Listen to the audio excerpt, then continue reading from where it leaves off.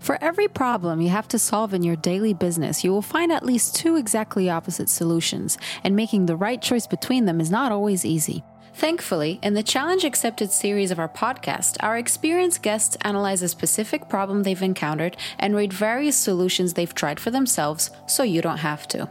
Today, our guest is Stefan Sandner, Digital Intelligence Director at Marco Polo. Marco Polo is a Swedish-German fashion label that generates more than 472 million euros annually. The company supplies more than 2,500 stores and retail partners and has recently embarked on the digital transformation journey with a focus on headless architecture. Stefan has been leading this unquestionably difficult process, and this episode is all about how he approached it, all while building a brand, dealing with failure, and managing teams remotely during a global pandemic. Let's begin. Well-established fashion retail business, 1,600 employees in 40 countries, multi-channel e-commerce already doing great numbers. Today we're gonna discuss how digital transformation looks like at this scale. And there is no better person to ask about this than Stefan Sandner, the Director of Digital Intelligence at Marco Polo. Hello, Stefan. It's really cool to have you here. Thanks for accepting my invitation. Thanks. Nice to be here too. Really looking forward to the talk. Stefan, you used to work at Marco Polo for about 5 years already. Started as a UX manager. Would you tell us a little bit more about your background? Yes, UX was just a start. After that, I quickly took over the e-commerce developers and UX designers and gave them a voice within the company. One thing came to another, and we quickly were able to grow the developer unit heavily. Within the digital unit right now, we try to combine the best business concept persons with our software development, the data engineers. Just recently, we opened another big team where we combine data engineers with data analysts, data scientists, the alignment of goals from concept strengths to tech capabilities combined with an agile project management gives us speed and autonomy within the company. I guess that we first met somewhere in autumn last year, and you were starting a new project at Marco Polo. What is this project all about? The simple way to describe it is we will set our e-commerce architecture towards headless. Behind the scenes, we're building an e-commerce ecosystem that gives us the driver's seat for all future challenges. And e-commerce is just one of them. So the first question is, why headless? What are the business values that headless architecture provides in your case for your business? Like you need to know all these processes that are running usually on a commercial platform. You only stage once a night, then you have the cash needed to build up. We don't want that anymore. We want to have a product live when it's in stock immediately or when it gets back into stock. And that's really important for us. We want to get rid of all these rhythms that we need to apply with traditional e-commerce software. And that's why we ran for headless. Wow. So it gives you the opportunity to run the development process at like two different speeds, right? One from front end, the second for back end, right? Yeah, obviously the goal is to reach the same speed, but the front end needs to be quicker because it's consumer facing, and we need to react to this. Cool. So it sounds like you said something like the e-commerce is just a first step, isn't it? True. The business models have become fluid during the last couple of years, but still, at the moment, every sales channel has its own front end and back end ecosystem. Yeah. That leads to less efficiency, and that's stock, for example. In the future, I'm pretty sure nearly every fashion company will face the same challenges, but in the future there will be one central order management for all direct-to-consumer channels, different front ends for different purposes, obviously. They should be built on the same stack, and there needs to be a lot of intelligence in between. I'm pretty sure in your tech talk next week with Matthias, you will get even more details about the concrete tech setup. It would be credible for me to provide you with all the tech details. That's Matthias' job. Right. The interview with Matthias Železný, head of software development at Marco Polo, is already in the pipeline. But let's go back to the project. I guess it will somehow change the way of work for quite many different teams across the Marco Polo company. So the question is how you introduce a change like this at this scale. It was quite a long process to convince the company. We're not there yet, but we already started with the project and we're trying it to build it step by step. The partnership between the business concept and tech made the arguments clear for everybody we have within our own team. In the end, everybody right now on board understood that this transformation will lead to an advantage and give us more flexibility in the future. My personal vision is to unify channels and also within the organization to gain process advantages, tech advantages, to have them on the same level. It's not only about technology, but the process will be a big leveler. Lucky us, About You has a team that helped us convincing the others as well with their business experts and really shared their knowledge really open. Yeah, you mentioned About You. It's also a part of the puzzles. So it's a backend platform powering this new project. We will talk about this a little bit later on, I guess. But I'm still wondering, like, in an organization of this scale, thousands of people, the number of ideas and initiatives always exceeds the capabilities. You need to prioritize somehow to set the priorities. How you do it at Marco Polo? Absolutely true. From internship to C-level, everybody has an idea, and these ideas we discussed it once a month a couple of years ago, and these talks took 3 to 5 hours a month. We really wasted a lot of time, and somehow always the person with the loudest voice gets their ticket into development. And we try to get rid of this and really be fact-based. We have implemented a simple scoring system, which now has 5 attributes and a legal choker, which we need in Germany or Europe. The scores are revenue uplift, savings, target group value, process impact, and tech value. The tech value contains something like, is it sustainable? Is it self-owned? So we really have hard measured facts there. After assigning the scores, magic happens and the tickets gets the score. Developers just pick the most important one by their skill set. And the prior discussion we just had yesterday took 15 minutes. Most of the companies already aligned on that, and that really helps a lot on going into the same direction with the business. And you in the end you have more time to really get into the stuff that is value driving, and that's really important for us. I really like this idea with 5 attributes for making a decision. It's very clear, and I guess it is so clear and works so well because of the team you have.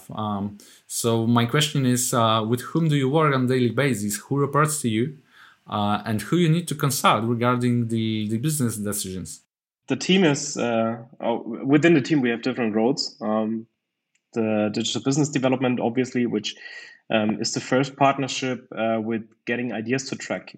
We all know this idea dropping stuff. That is always a problem, and the business development helps with that. Then we have a team called software development. Surprise, surprise, software developers are within it. And just recently, this week, we launched a team data intelligence. We really try to build data infrastructures and intelligent reports. They are just fixed in the organigram, but within the projects and all the stuff that is happening, we need to partner fluidly. So the business developer is working with a front-end developer and the other way around, whoever leads the project. And we really try to establish these partnerships within the unit and also loop in abroad business units like e-commerce, retail organizations, the classic IT teams, logistics, sales, whatever you can think about. We try to really have them as partners here within the unit. And there also were some interesting things like during this COVID pandemic, we partners with totally new units like HR or communications to react really quickly to the changing environment we have at the moment, and to really provide the business with the needs, provide business with solutions for the needs they had. So you see the variety is high, and again, e-commerce is just one aspect. Awesome. I really like this interdisciplinary approach and involving the business stakeholders into the process and clear criteria for making the decisions.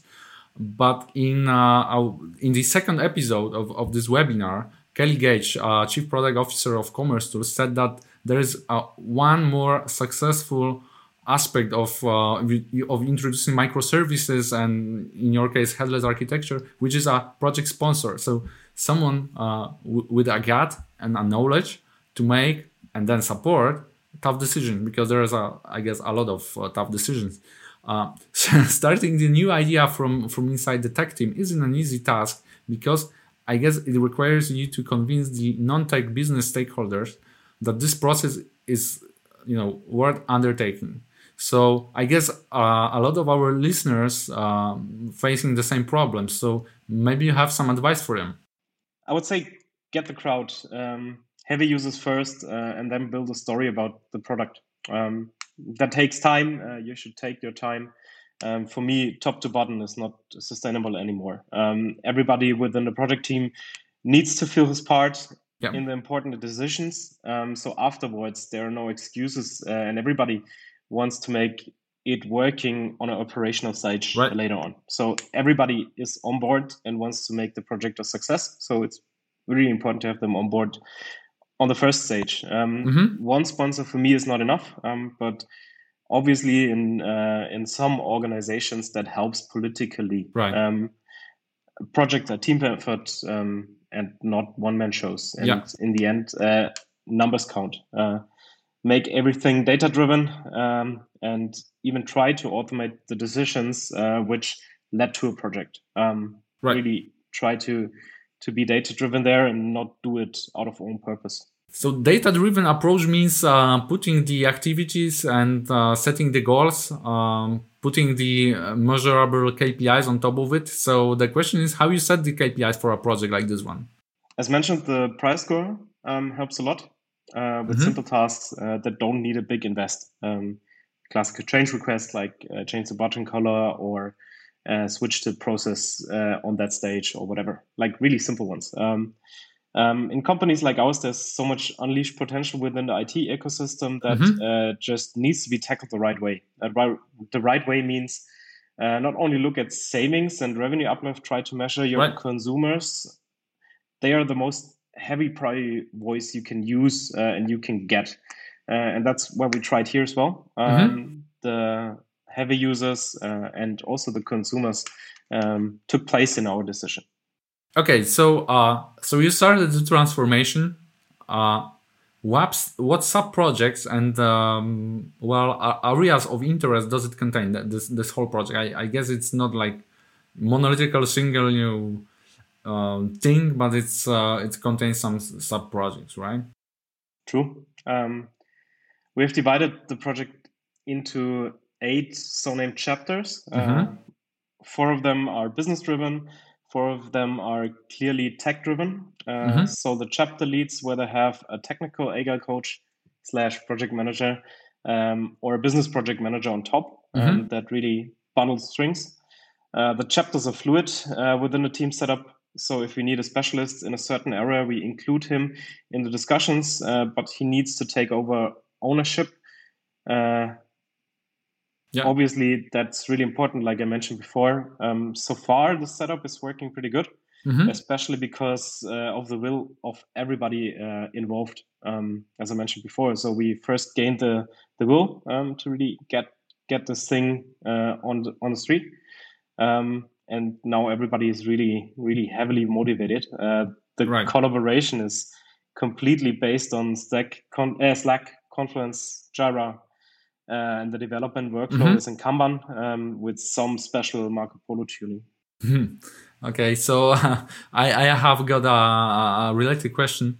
In your architecture, which elements you own, which one you should own, and which ones should you buy on the market? It's hard to say, to be honest.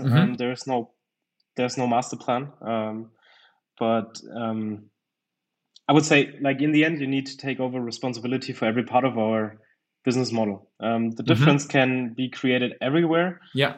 For us, in the case of Marco Polo, it's clearly the consumer-driven systems, like e-commerce front ends, B2B front ends, and CRM systems and stuff like that. So what was the reason for this distinction, for having this particular like front ends and other consumer facing systems on your own? Because it's in the end, right, it's quite a huge cost, maintenance, development, new features. Why to own this? Why not use just cloud approach? The core processes within the fashion industry are quite similar or comparable. So we try to stick to the standards there.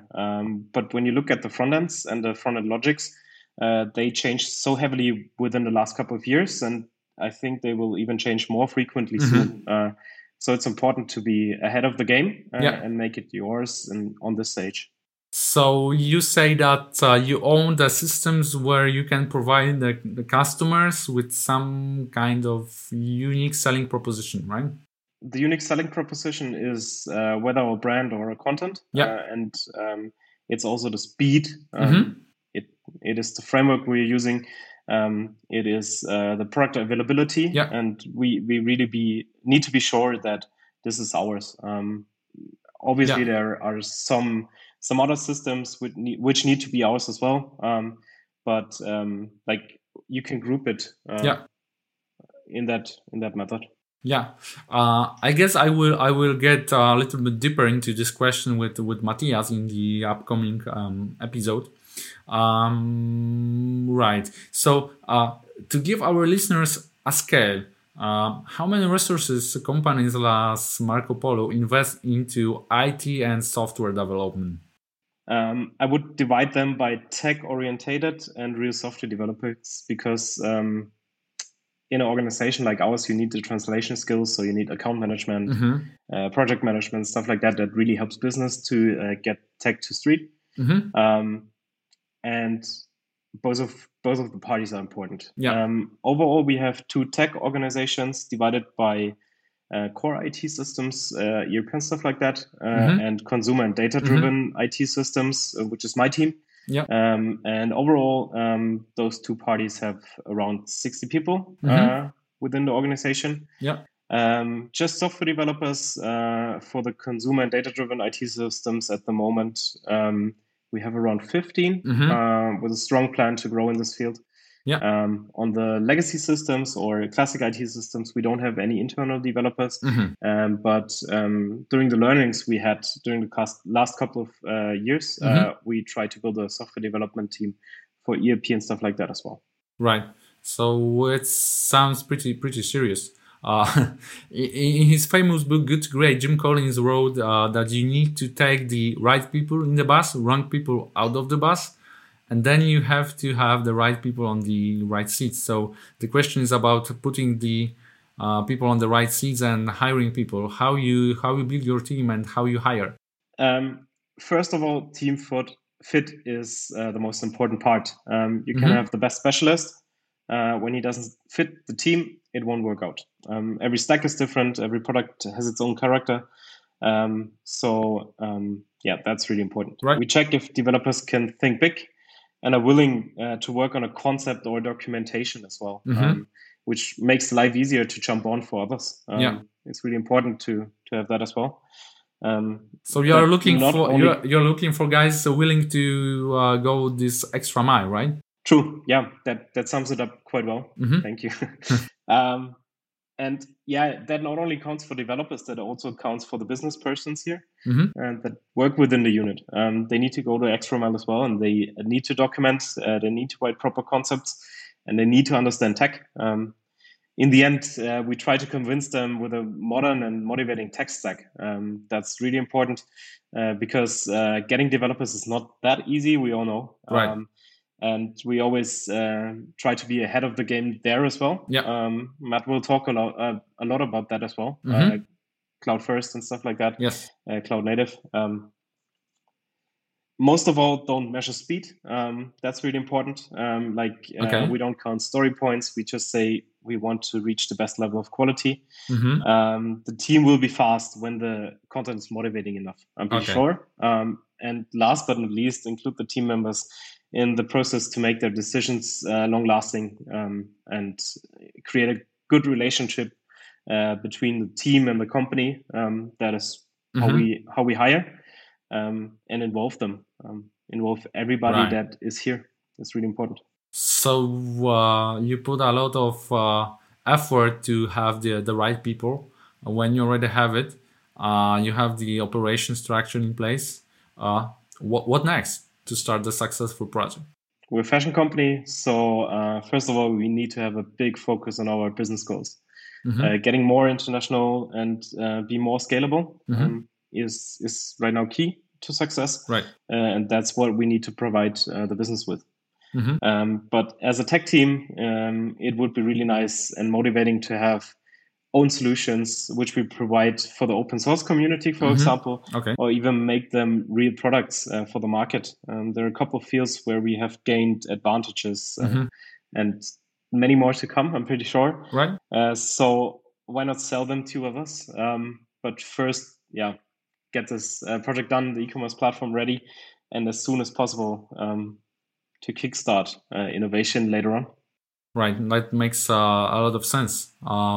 So afterwards, you need to choose the building blocks, I guess. I mean, the software frameworks, probably vendors. What are the key aspects to choose the e-commerce platform?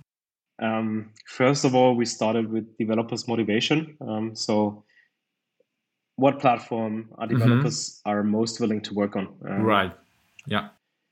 The future vision provided by the platform is really important. So we don't want one that just sticks to the standard. We want one with a vision. The persons you collaborate with are really, really important. So it's not only about buying software. In the end, it's about partnering with persons and people, and that needs to fit. And it was really relevant for our decision. Honestly, I need to say I hate these feature lists and set check marks on every feature. In the end, everything is possible on any platform. It's just a question of effort, so these factors are really important to us. Right. So what you're saying is the relationships is also very important with the platform vendor, right? Yeah. Basically, a good relationship is really important for us. We want to build lasting relationships with our partners, and that really is key to success, I'm pretty sure. Right. Why open source is important to you as a company?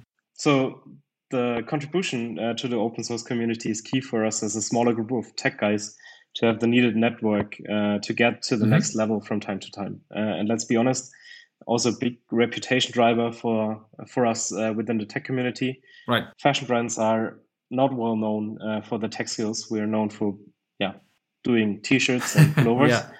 And you see that on the market, like there are tech tools, especially for the fashion vertical, because the market is so big and the resources are simply not within the fashion companies at the moment. And we want to change that paradigm kind of for Marco Polo. So you mean the community building aspect is very important for you, right? So building a community of talents around the Marco Polo brand. Community and name building. So it's kind of building a brand as well. We're not expected to have such a great technology organization within the developer scene. So that needs to be changed. That needs to be viewed differently, and we need to be on the radar for every developer within the relevant regions to recruit them. Yeah. Right. So let's back to the success factors of the project once again, because we already discussed having right people, having the right building blocks, right? Now you just need to build the whole thing. So you got the concept, UX, tech people on the team, and my question is, how deep into development details into tech you must deal as a digital director? First of all, top-level leadership like a director or even a CDO never should write production code. It's not Right. possible. Whoever tries that fails. I think you will agree on that. Yes. I personally need to understand concept of the stack. I need to see code and know what it is about. And I need to connect the loose dots for developers and be a good sparring partner for them in case of dead ends. Right. Most importantly, I need to create the environment, helping them to create. Yeah. So you are trying to prepare the environment for the discussion, I can say, right? So you moderate then this discussion and let the team find the best solution on their own, right? Yeah, true. Why should I make a tech decision if there are teammates that are way deeper into the solution already? Doesn't make any sense. Yes. I need to help them getting rid of being insecure and back them up when decisions fail. What happens from time to time. I love failing, but most people are used to remain silent after failing. I think you've experienced that as well. Yes. Others should be able to learn from individual mistakes too, so we should scream out the fail. And that's the environment I want to create. It's hard from time to time if other parts of the company are not used to this failure-friendly culture, but slowly we're getting there and really looking forward. That's interesting. So next question is about the remote work. COVID-19 pushed us all to work remotely. And as I observed how our teams, I mean, Viewstoffer and Marco Polo team work together, it seems like the remote work is the second nature for your people. Any tips on how you make it so efficient? Communicate. Be visible, even if you're far away. Yeah. Inform as fast as possible about any updates within the company or within the team. And from time to time, surprise your team. Do something unusual, which is not about work with your colleagues. Really try to get them out of just working. To be honest, it was not in our DNA, but somehow the people enjoy, and I can see the productivity increased already a little because there are no disturbing parts which you have in a company, obviously.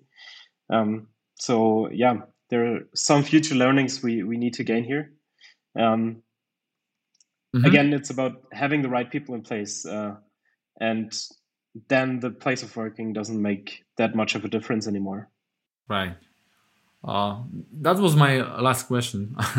So thanks for the discussion. And maybe I will surprise you with additional question, because you said you need to surprise your team, and I will do the same. So my last question is about the tech trends, because everything evolves a lot in recent years. This whole headless idea and microservices and AR and other crazy things emerged. Which trends do you observe and you think will change the way the e-commerce works in, let's say, in next 3 years? First of all, I think there's not a technology trend exclusively for e-commerce anymore. Real-time decisions are key to success in the future. I would involve the data science technologies as heavy topics. We need to be in control of.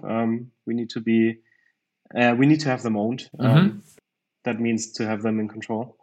That is always followed by the ethic discussions. So when the decisions are not made by humans anymore and mostly machine driven, we need to find a new purpose for the workforce, even within a fashion company. I think that discussion needs to be led by people understanding both aspects, business and technology, kind of. So we will need to create new rules within the companies as well. And technology is just on the driver's seat right now, and we need to be ready for the speed that will be created in the future. Awesome. So that was really my last question. So thank you for your time. It was really great talking to you. Indeed, I enjoyed the talk. Thanks for having me. If you want to know more about our deeper technological stuff, I would suggest you have a look at the talk with Matthias as well. He's our head of software development, and he will give you proper insight on the tech side. I just tried to give you insights on the management side. Thank you so much, and really looking forward to the collaboration in the future. Thanks for listening to the CTO to CTO podcast. Make sure you hit subscribe, and we'll be back with some amazing content next week.